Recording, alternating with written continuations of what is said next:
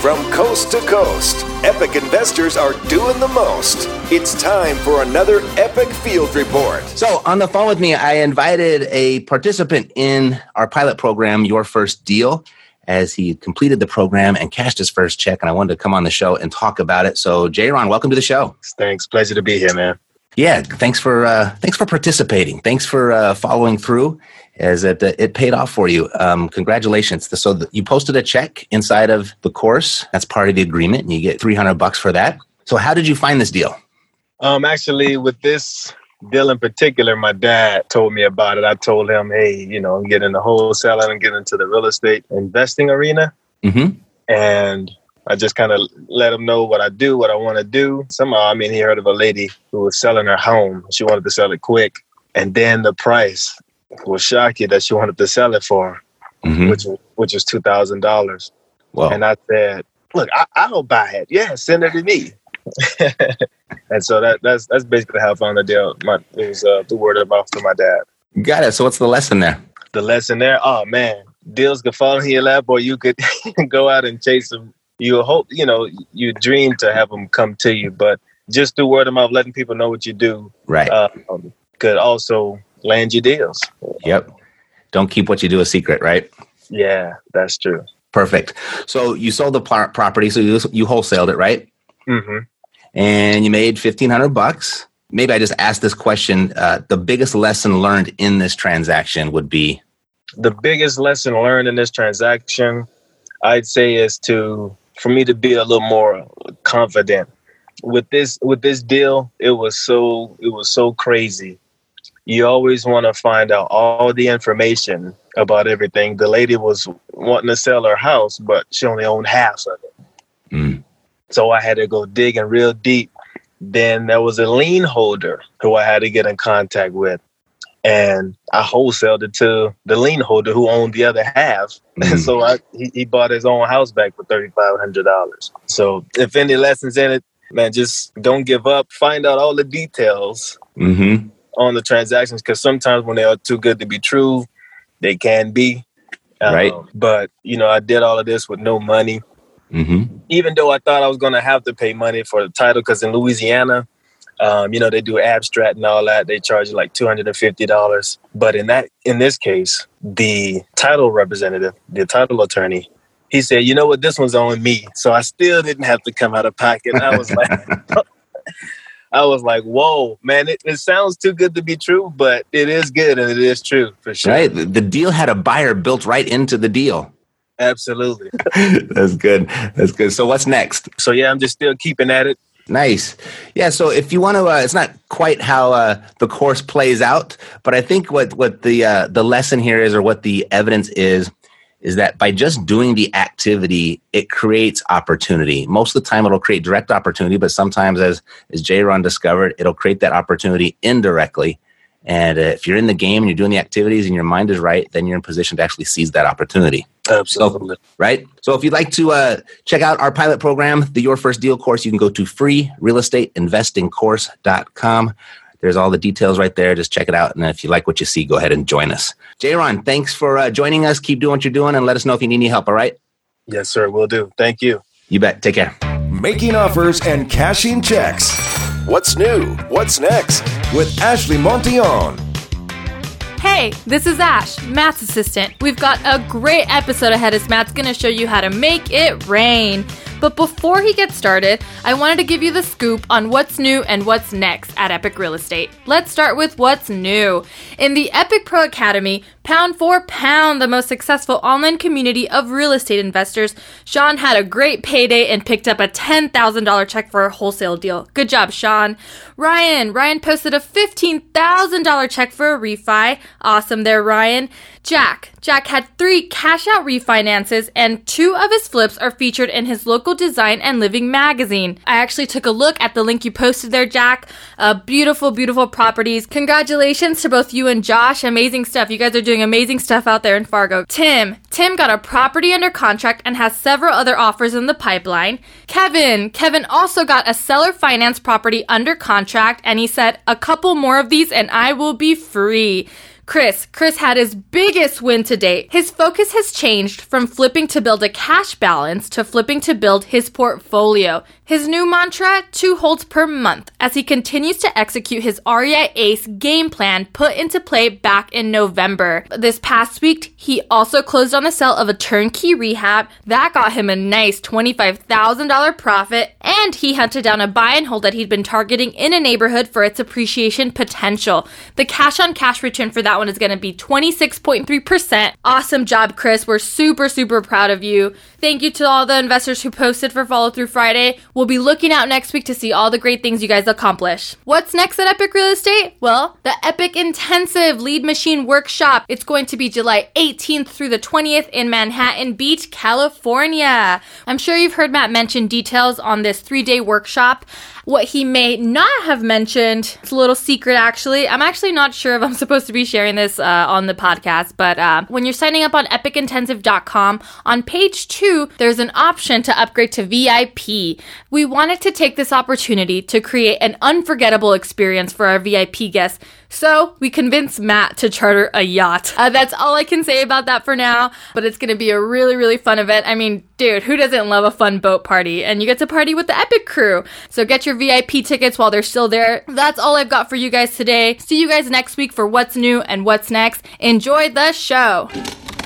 This is Stereo Media. Yo. Yeah, we got the cash flow. You didn't know, homeboy, we got the cash flow. Yeah. Hello and welcome. Welcome to the Epic Real Estate Investing Show. This is where everyday people come to get the tips, strategies, and tactics to escape the rat race using real estate, where we move at the speed of instruction, where we move faster than our doubts, where we have no fear of competition, because we are the competition that they are afraid of. As evidenced by what you've heard so far, the Epic investors are making money moves, and I have one of those Epic investors on the phone today where we first met, I think it was at an Epic Intensive, probably 3 years ago or so. And thank you to Ash for letting that out of the bag about the private yacht. And I did charter that for some special guests and my team, and I've reserved some space for the VIP. So when you purchase a VIP ticket to the Epic Intensive, that automatically puts you on the list. It's going to be a lot of fun. Anyway, our guest, he's been making some serious money moves of his own, and I invited him to share with you exactly how he's doing it. So please help me welcome to the show Mr. Greg Helbeck. Greg, welcome to Epic Real Estate Investing. Thank you so much for having me, Matt. This is the first real estate podcast I've ever heard, so to be a guest is truly an honor. It's, I guess it came full circle. Nice. No, and that's kind of why you're here, because you had shared a story with me, or a testimonial with me, just totally unsolicited. I just got an email from you out of the blue one day, and I have a little bit of it here. I'll go ahead and read it. Why not? It says, right around 3 years ago, I started listening to your podcast. I remember I was at a dead-end job cutting weeds for $10 an hour. You were explaining how to invest in real estate, and it seemed so distant to me because I was a broke 20-year-old in the middle of college with no plan or direction. Your podcast planted the seed in me to make the decision to become a full-time real estate investor, and I'm proud to say 3 years later, that decision has changed my life. And it goes on. And basically, the big quote out there was, I'm doing 2 to 4 deals per month and netting $25,000 to $30,000 per wholesale deal.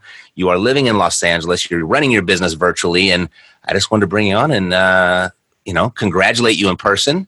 And I know we met in person a while back at the Epic Intensive. That was a pleasure. Give me a little bit of how it started. So you listened to a podcast, the seed was planned, you came to the Epic Intensive, and boom, I didn't hear from you for a while, but then all of a sudden you start appearing everywhere on social media, and you're showing checks, and you're standing in front of rooms, and you're doing amazing things. So tell me what happened.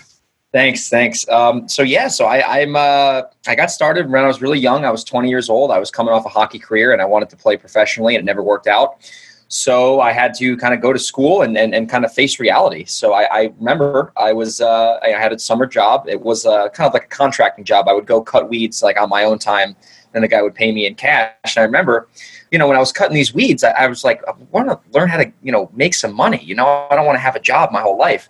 And I never liked having a job. So I discovered the Epic Real Estate Investing Show, ironically. And I remember listening to your first episodes, and you're talking about how to wholesale and flip contracts and all that. It just really appealed to me. So I listened to a bunch of podcasts, your show, Sean Terry's show. Then I went to a little like free event, I guess, those seminars, they kind of travel around from city to city. Went to one of those, joined like the low level package or whatever, spent a couple $1,000, got my foot in the door, just some high level education. And I just kind of hit the ground running. In the beginning, I was really young at the time, 20 years old. No one would take me seriously. And then after like 9 months, I got my first deal. And then after that, it sort of snowballed. I started doing more and more deals consistently, but I still didn't have like that much experience or capital. Year and a half after, actually more like 2 years after that, I started to get pretty good at marketing and like negotiating. So then I started to, make bigger spreads in my New York market. And then eventually I started to go into other markets and do it remotely. So I jumped into the Texas market, the Dallas market to be specific, a couple of years ago and started figuring out how to do it kind of virtually because New York, where I'm from originally, I was running into some problems with attorneys and stuff like that. So I wanted to kind of spread out my strategy and go into some title company states so I don't have to deal with all that BS. So fast forward to today, I'm buying still like 2 to 4 properties a month. I'm not only wholesaling now. I'm actually doing some more just kind of closing on them, doing some light renovation and then getting it back on the market. Just some of those markets we can do that and make more spreads, but and then I'm looking more into rentals. So that's kind of the high level overview for me. Nice. So there's a bunch of stuff that I want to touch on. And, we're running a pilot program right now where we're helping people get their very first deal. And you shared with me that it took you 9 months to get that first deal. What did those 9 months look like and what eventually switched to where it popped? Sure. No, it's a great question. So I wasn't very consistent in the beginning and I didn't have the right expectations because I didn't have the experience or, I didn't have a track record or anything. So like the learning curve was tough in the beginning just because I didn't know what I didn't know. And I could have been much more consistent and I should have tracked my activities better than I did because I was just kind of going out running around like a chicken with my head cut off and I wasn't really like measuring anything or seeing what was working. So I think if I was a little bit more effective, and what I was doing was I was just putting out bandit signs and I was calling on like Craigslist because that's really all I could do. And I was handwriting letters too. I was doing that. That was rough. But basically, what was the question one more time? Was it what did I do to get those deals or how did I stick through it to get to the? Yeah. So you already answered a little bit. So it took you 9 months because you admitted that you were inconsistent. You weren't really tracking your activities. And then you were working bandit signs, Craigslist, and yellow letters. So what actually what popped for you first? It was a bandit sign. So okay. I started to put them out more consistently, and then I got one good call, and I actually partnered up with another investor who was experienced because I was so new. I had no buyers or anything, and I said, "Hey, man, I think I have a deal." He said, "Yep, you got a deal." I said, "Let's partner on it. I'll sell it to my buyers. We'll do a JV agreement, and we'll split it, and I'll show you exactly how this works." That was like the key because the value I got from him showing me what to do was totally worth splitting the deal 50-50. So it was off a bandit sign, lady called. There was a absentee owner, some tenant issues, vicious dogs in the house. And she sold it to us. We found a buyer and signed the contract. And it was like crazy because I took action for so long, like 9 months, and I didn't make any money right away. So I'm like, when I actually got my first check, I was like, oh my God, you can make money in this business. That's interesting, and then from there it kind of snowballed. So I just from experience of doing this for the past decade and working with people trying to get their first deal, a lot of them quit well before 9 months. Yeah. What was it about you that helped you persevere? Yeah, so this is something that was key for me, and I didn't share this in the beginning. When I went to that real estate seminar, after I listened to some podcasts, I made the decision that day I was going to be successful, no matter what. I said, I'm going to make this work. This is going to work out. It's not going to be easy. It's not going to be a walk in the park. But I said, I am going to be a real estate investor. This is what I'm going to do because I know from your show, more millionaires have been created in real estate than any other industry combined. Right. So I knew it would work. And I had I made the decision. It was going to work out. I wasn't wishy-washy about it. I wasn't like, oh, well, I'm going to dabble. I'm going to try. And then if it doesn't work out, maybe I'll be an internet marketer. I'll be a stock trader. I'm like, no, I'm doing this. I'm going to be a real estate investor. This is going to, work out eventually. And, the harder it got, the more I would persist because the thing is, and this is, I think for new people listening, this will be very helpful. The harder it was in the beginning, the more excited I almost got because I knew that most people would not persist like me. Cause I'm like, okay, if I keep putting these signs out, most people are going to quit. So if I just keep doing this, eventually something will stick. I'll get the check. It'll be worth it. And then it'll get easier as I have more experience. So the harder it got, the more persistent I became because I knew that was almost like the barrier to entry because most people have the wrong expectations going in. And well said. Have you read the book, The Dip?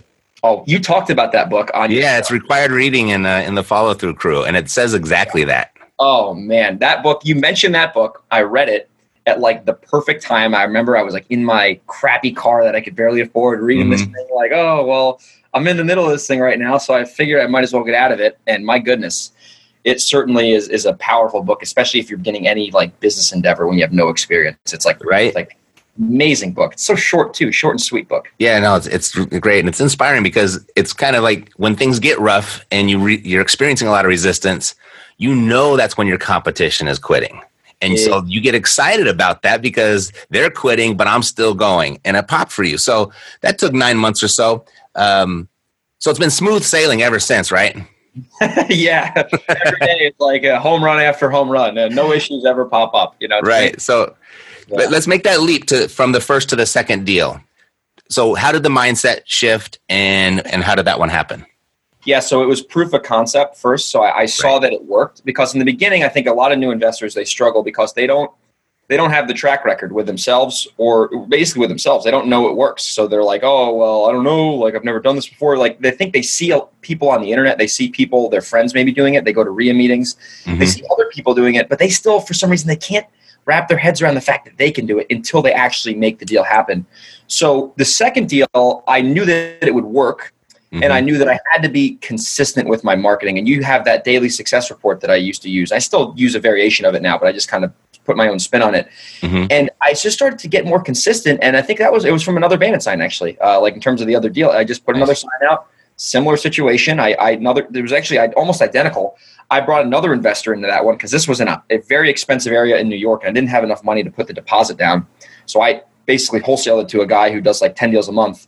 And then he helped me with the deposit and then the assignment agreement. But I brought another investor in, wholesaled them the house, off a sign. And then when I got two of them, this was a while ago now, I was like, okay, this is legit. Like, this is real. First one wasn't a fluke. Yeah, it was not a fluke. And then from there, I just started to become a student of marketing and negotiation and stuff like that. Fantastic. Yeah. Great story. And I know that's going to resonate with a lot of people because a lot of people were in that position and are in that position. Yeah. Let's see. Okay, so you were in New York, and you just mentioned it was kind of an expensive area, and you decided to venture out. Yeah. So tell me about that transition. Totally. And I like how you brought that up, because there's a lot of people who might be in the New York market, the tri-state area, and it's definitely a great market, but it is a little different. I still buy there today, but I buy in different markets as well to offset. So originally, in New York, it's an expensive area, and the thing in New York that you have to just watch out for and just know is that when you're doing business in that state, it is an attorney state, which means that you have to use attorneys on the seller side and on the buyer side to facilitate transactions. So the reason that can be an issue sometimes is that if the seller has an attorney and they are hard to deal with, it makes the whole entire transaction just a little bit more complicated. It still works. It's totally still legit in New York. But it slowed down my sales cycle. So the reason I had to venture out is because my sales cycle was very long, because it would take us 2 or 3 weeks to get a contract in from their attorney.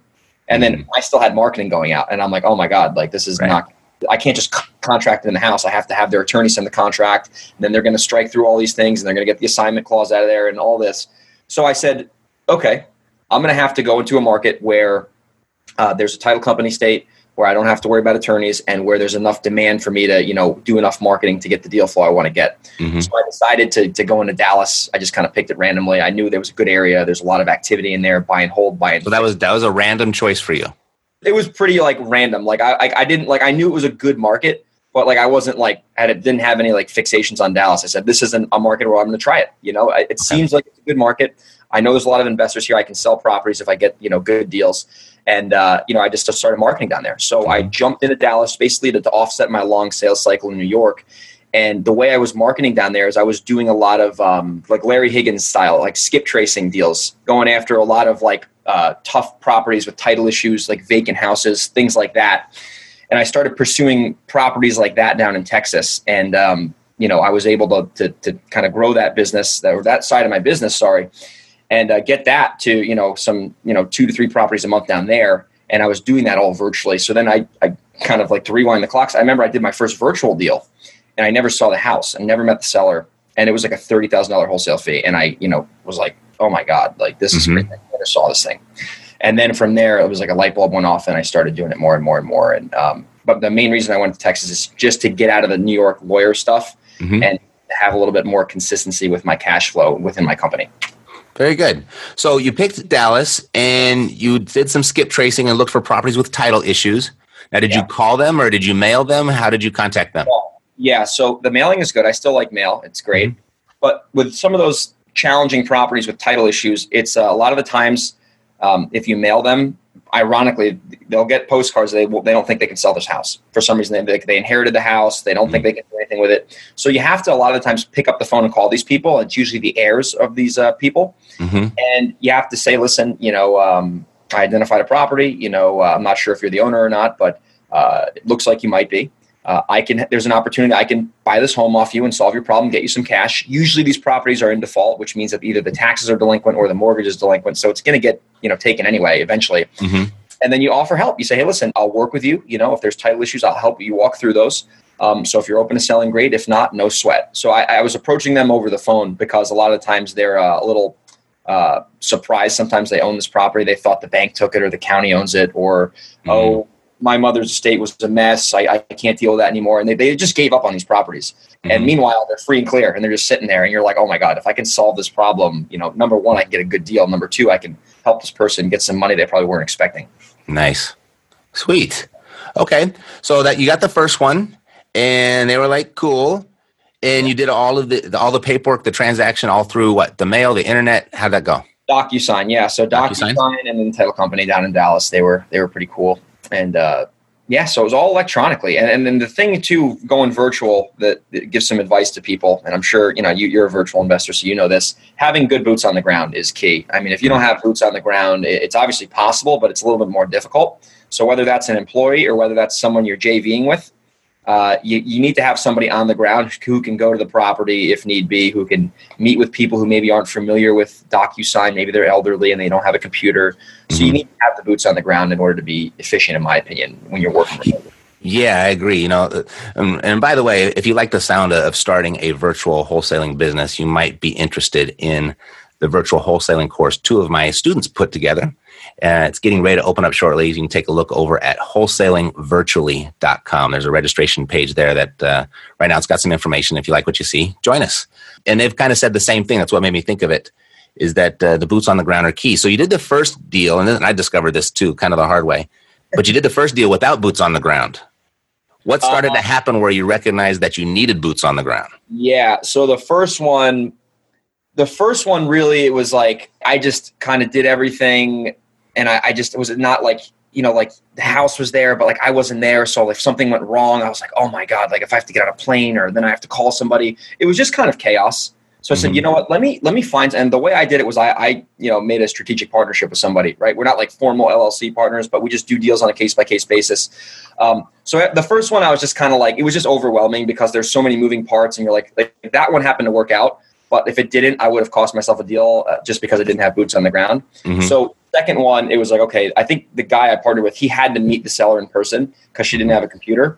So he, signed it up. He did all the, logistical stuff and he sold it. And I just generated a lead, negotiated it on the phone. And then he signed the contract. And, I probably had like maybe an hour of my time invested. And, we made a really good wholesale fee on that one too. And I was like, wow, if I can just focus. And the key for me was like, if I can just focus on what I'm good at, right, which is producing quality leads and then speaking to people who I can help and making them an offer on the phone and negotiating, which is something I've studied a lot and worked on a lot, I can have someone else do what they're good at, right? Stuff that I'm not that great at, logistical, transaction coordination, day-to-day stuff. I'm just not that kind of person. I'm not like a systems guy. So I started to realize that the more I can, kind of stay in my zone and the more I can do the revenue generating activities, I can have someone else do the other end of the business. And then I can live wherever I want. And then he can deal with, the stuff that he wants to deal with, the logistical stuff, and we could be a good synergistic partnership. Right. So you're in New York. You got a tough market. You went virtually to look for greener pastures, so to speak. You somewhat found them, but you've continued to branch out. What has caused you to look into other markets? Yeah. So my big thing now, like going back to like doing the virtual thing, I still do that. But I actually kind of shifted a little bit more back into the New York area. I live in California now, but I go back to New York quite often for some deals. As I started wholesaling and getting more, capital and experience, I started to realize that if I can close on some of these properties, especially in New York, I can 5x the spread, like hands down 5x the spread. And we did it on a couple of deals where we made like giant, like very big profits. And I was like, oh my God, like this is insane. Like if I just do like 2 of these a month, I mean, I can like do 2 of these a month. That's better than doing like 4 in Texas. So now I'm starting to shift my business to more of closing on properties and either doing a fix and flip or a wholesale. Especially in higher end markets, the higher end area in New York. And another thing that I'm looking into, we're actually working on a deal right now, is actually getting a little bit more into almost like rezoning kind of deals. So like right now we're buying a property, it's a single family home, it's on a huge lot, and we're actually in the process of wholesaling it to a developer with like a huge spread, and he's going to take that and he's going to subdivide those lots.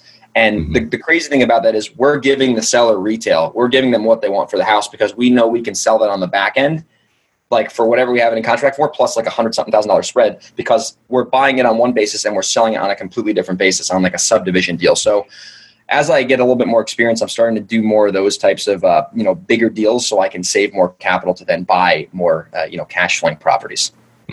Sweet. It's funny, the pattern, I started to recognize it because the 2 students that have put this wholesaling course together, they kind of have a very similar story. And if you want to take a look at that, it's at wholesalingvirtually.com. But they both went virtual because they felt their markets were tough. Yeah. And now they both have returned to their markets. And now they got 2. They've maintained the virtual one, but now they're back in their homeland. And it's funny. There's no place like home, man. It's funny. I move out of the way to San Diego. I love it out here. It's like paradise. But I still go back to New York like once a month because for the business. And then like it's where my family and friends are. Like it's like, oh man, like it's cool to visit them. There's no place like home. Right. But I mean, the point being is that they thought that what they were trying to do didn't work in their home market. Yeah. And so that's why they went elsewhere. And they realized, hey, wait a minute, there's houses right here right down the street where I live, right? Yeah, that's so funny. Yeah, because it's funny you said that because we've done some great properties in Dallas. I've done pretty well there. But we've also had some just like, decent deals, nothing crazy. And in New York, we did like 2 properties in like 2 months. And like the margins we made on these things by closing on them were like just way, way bigger than I've ever seen. And I'm just like, it was like a bell was going off in my head. I go, what if I just do like lower volume and just take these to the finish line and I could just do it here?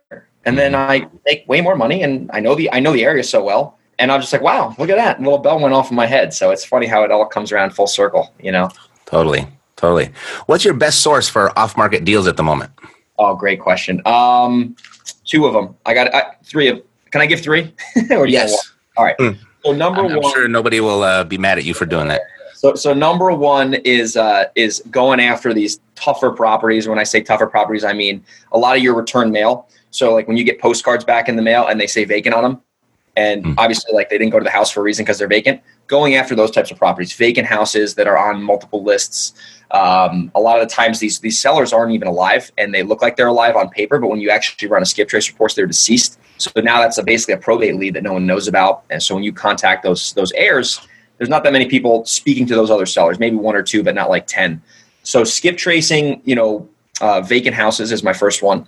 Second strategy, I still love, and it can get a little expensive, but it's just consistent, is direct mail. Niche lists to, vacant lists to tax delinquent lists, and then to also lists where I like the area. So like zip codes that I know I can buy and hold, or zip codes where it's high end, direct mail to specific lists. And then the third one, it can't seem to go away, is bandit signs. I mean, you putting those bandit signs out consistently, and I stopped doing them for a while once I moved out here. But the thing I like about bandit signs is that they are a little, I guess, I don't know the word for it. They're a little just kind of maybe ugly to put out or whatever. But the types of leads that you're getting from a bandit sign, you're getting an inbound lead. They're calling you. You know what I mean? So you're getting more motivation usually on bandit signs. So it's almost like an SEO lead where they're seeking you out and then they're raising their hand and saying, hey, I need some help. So bandit signs, direct mail, and then skip tracing, a lot of, lists, vacant lists, tax delinquent lists, stuff like that. Those are my 3. I always thought, who in the world would call this sign? Someone that really needs a solution. Exactly. Right? You get those leads, and you're not going to get as many leads most likely. Like I like direct mail because I can say if I send 10,000 units, I'm going to get a 0.5% response rate. I'm going to get 30 leads and buy 2 contracts or whatever. Bandit signs are like, put out 50 signs. Hopefully I get some calls. Out of those calls, they're going to get some leads. Out of those leads, there's going to be some offers, and you know the drill. So those are my 3, man. They're just tried and true. Good. They come up regularly. What trend are you seeing in your business, and how is it changing the way you operate? Yeah. So in my business right now, I read a book. I want your listeners to definitely check it out if you haven't listened to or read it too. It's called Confessions of a Real Estate Entrepreneur by Jim Randall. It's probably the best real estate book I've ever read. And really the theme of that book that I got, and it'll go into the trend I'm going to share, is that if you can buy properties on one pricing strategy and then sell them on another pricing strategy, you can make a lot of money. And a lot of the times you can beat out a lot of your competitors. And an example of that would be like if you can buy, for example, an apartment building, right? Let's say you buy a 3 or 4 family, okay? And it's valued at a 3 or 4 family. And then you can take that apartment building and convert it into condos and then sell those condos as individual units. Mm-hmm. You're going to do that on a multiple of the square footage. And now you just change the paradigm of the building. So that's stuff that I'm looking more into as I get a little bit more advanced into this business. So I think being a trendsetter, kind of changing the paradigm of buildings, getting into rezones, things like that. I'm just trying to always have my my mind open, but at the same time keeping my focus on what's working right now to kind of try some different types of deals. And then, some of those deals you can hit it out of the park. Like if we pull this land deal off and we sell this big, lot to a builder and we make the spread, I'm going to be like, wow, now this is something I can start to target. And then I can, start to do this more consistently. So just always being aware of how to really look at deals from different angles. And then sometimes you can look at a deal one way and then all your competitors are looking at it a completely different way. And then if you can, buy that property, add the value and resell it, you can a lot of the times pay more than other people because you're doing a completely different strategy than the other guys were trying to do because they're just trying to offer 50 cents on the dollar. Absolutely. Key. Get it under contract so you can do that type of due diligence, right? Buy it up with a contingency. That's the thing. He has a whole thing with a contingency and do your homework. Dude, the more homework, the better. You can't go wrong. Sweet. What has been the biggest win you've had in the last 12 months? Like financial win or like just like any in business or anything? Yeah, your business win. Okay. Probably hitting a specific business. Like I had a number I wanted to hit, financially, and it was a little bit higher than I thought. Like I set it at one number, and then my buddy was like, "Dude, you got to crank that up a little bit. Come on, are you serious?" And I'm like, "All right, fine, whatever." And I did it, and I hit the goal super early, like 3 or 4 months before the year was over. And it just kind of, the reason it was the biggest win, and it wasn't from one specific deal, it was from the consistency of these deals, is because it showed me that I can set a goal, get focused on the goal, and then achieve the goal. And then that feedback loop fires back saying, wow, if I can set my goal and do that, and I can do that 3 months early, well, I can set a higher goal next time and I can learn and grow and evolve. And then I can just keep doing that over and over again. So it's probably setting my personal income goal and then achieving it early. And then seeing that, realize, because I remember when I was first writing it down, it seemed too good to be true. I'm like, oh, I don't know if I could do that. It's crazy. All the doubt comes in your head. And then when you actually do it and it becomes reality, it's like, oh my God, I can do anything, within reason. Right. Well, they say success is a terrible teacher. So what has been your biggest mistake in the last 12 months? It's actually the same thing. So after I hit that goal, that happens. That's funny. I was smiling when you said that. I'm like, oh God. So I hit that goal, moved to California, and I didn't set any more goals. I was just I thought I was the man. Look at me. I'm in La Jolla, blah, blah, blah. And I was miserable. I wasn't depressed or anything, but I was completely miserable. I was so unmotivated. I was like, oh, now what? I could set and achieve these goals. And I just felt very empty. And the reason I felt empty is because my life was so out of balance. All I cared about were these business goals. And they were good, for a lot of things. But they were really bad because my personal life, my relationships, just doing the things that matter, calling my parents consistently and just meeting and networking people. It was so out of balance. And I was all business. And it showed me no matter how much money I make, I need to have other areas of my life be just as important. So I need to be a good person. I need to be a giver. I need to be a contributor. I need to be a good brother, a good son, right? And that goal, financially was good, but it showed me that I had to really get other areas of my life in balance. And now I have my weekly checklist. It's there's other things on there besides business, go give back to somebody, go help a new investor out, go call your grandparents, things like that I was not doing. And it was oh my God, dude, what do you want all this money for? Right. To just be a miserable dude achieving goals. So that was a great lesson. It was tough to learn, but now it's it changed the way I think about everything. Yeah. It's easy for entrepreneurs to fall into that trap because you become so consumed and it's no longer a 40-hour work week. It's pretty much 24 hours a day because you're always thinking about it. Yeah, exactly. And it's easy to get detached from the things that are outside of the business, right? Exactly. It's like, why do we do all these things? And I like this stuff. I think real estate investing is fun. So for me, it's not like work. But still, I had to really just shape up the other areas of my life because they were out of balance. And it was a challenge, and I'm still working on it today. But I think it was definitely a good thing that happened. And I'm really I'm grateful that I was aware of it. Like I could have been like, oh, whatever. Like I don't need that. But I was like, no, I need to make a change. And I made the commitment to make the change. And now a lot of things have improved. That's fantastic. What's in the future that has you most excited and why? Yeah, definitely just kind of growing my business and getting into more like bigger advanced deals, I'd say, because that Confessions of a Real Estate Entrepreneur book really sparked my interest in a little bit more commercial real estate, bigger stuff, just kind of thinking, into more advanced deals. So I really wanted to start to get myself into more bigger deals. My goal this year is to do at least one commercial deal, buy and sell it or buy and hold it. So really, I'm looking to scale my business like on the commercial side and get into that realm of the business, and just kind of keep learning, growing, and making sure that my big thing for me is like working on myself, right? Like there's that Jim Rohn quote, like if you work hard at your job, you'll make a living. If you work hard on yourself, you'll make a fortune. Just keep working on myself, increasing my business, and then also growing my podcast. I just started a podcast a couple weeks ago, and fantastic content out. So sweet. What's the name of the podcast? Called Pave the Way Podcast. Pave the Way. Doesn't sound like it might be exclusively real estate. No, yeah. So it's real estate, business, and entrepreneurship. So, okay. Over the last couple of years, I was able to, form a pretty cool network, group of people. And, I learned a lot from them. And as I grew my network, I started reaching out and getting interviews going. So I figured I'd launch a show, and it's really geared for people who are maybe my age, maybe they're in their young 20s, mid 20s, and they want to figure out how to do this kind of stuff, right? Because a lot of people my age, they're just in college, they've never heard of this stuff. So I'm using that show as a way to kind of give back. And yeah, that's been fun. The whole podcasting thing, it was a big learning curve, but now I'm starting to get the hang of it. So I've been looking forward to doing those weekly shows. Sweet. So yeah, check out Pave the Way Podcast, available wherever podcasts are played. Is that right? Yeah, I'd say iTunes is the best go. Totally. iTunes. Yeah, I'm sorry. Totally. Perfect. All righty. So if anyone wanted to get in touch with you, what would be the best way for them to do that, Greg? Sure. They could reach me on Instagram at Grego, GREGO _37. Once again, that's Grego _37. Or they could email me at greg@velocityhousebuyers.com. That's my real estate company, Greg, GREG, @velocityhousebuyers.com. I'd be happy to help them any way I can. Super. And speaking of giving back and helping, I've got this course coming up. I've got 2 students that both 7-figure earners. I think one of them is about to approach 8. He's really crushing it. Neither of them have any aspirations to become a guru, but they kind of had this need to give back as well. And they asked me to come in and help them put this together and host it for them. It's at wholesalingvirtually.com. We've got a private Facebook group that we're going to set up for it.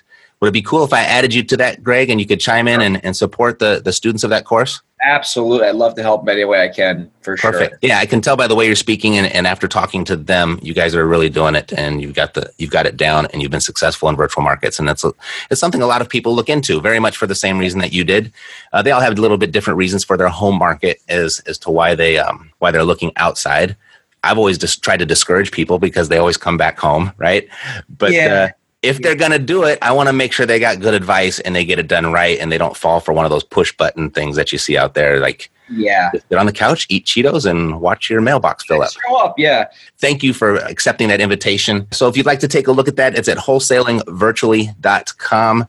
It's just kind of a coincidence that these 2 subjects coincide and aligned, so it just seems natural to talk about it. And the whole thing with the virtual is I did it too because I wanted to move to California, right? So I needed to have my business be virtual, and I'm like, I might as well go into Texas too and not have to worry about these lawyers for now. But the thing is funny, it is cool to be able to do it. It's almost like everyone wants to be their own boss so they can choose to work, not have to work. It's like the virtual thing. It's cool because you can do it remotely if you want to. So if you want to live in Hawaii, you can live in Hawaii and do your deals. But then if you don't want to, you can just go back to your own market. So it's kind of like you have to get that itch, scratch that itch. And then once you do it, you're like, all right, should I stay here or should I not do this? So it's kind of like something you have to check off. At least for me, it was. Right. Yeah, no, you got to satisfy your curiosity and scratch that itch, right? That's it. Greg, it's been an absolute pleasure. Good luck with your podcast. Everybody go check out Greg's podcast, Pave the Way Podcast. Super good dude. I wouldn't have had him on the show unless he was. Let's do this again. Let's stay in touch. Absolutely, man. It's been an honor to be on your show. It's so fun. Being a guest on your show, I'm really honored because this is the first podcast I listened to be a guest 3.5 years later. it's like mind blowing, man. Because I remember when I first met you in person, I'm like, oh my God, it's Matt. He's the guy. Now we're talking. Now we're friends. So it's funny, man. So I really grateful for this opportunity for sure. You bet. Thanks, partner. Good luck to you. Alrighty. So until next week, God bless to your success. I'm Matt Terrio, living the dream. Take care. Yeah, we got the cash flow. Yeah, we got the cash flow. Yeah, we got the cash flow. You didn't know, homeboy, we got the cash flow.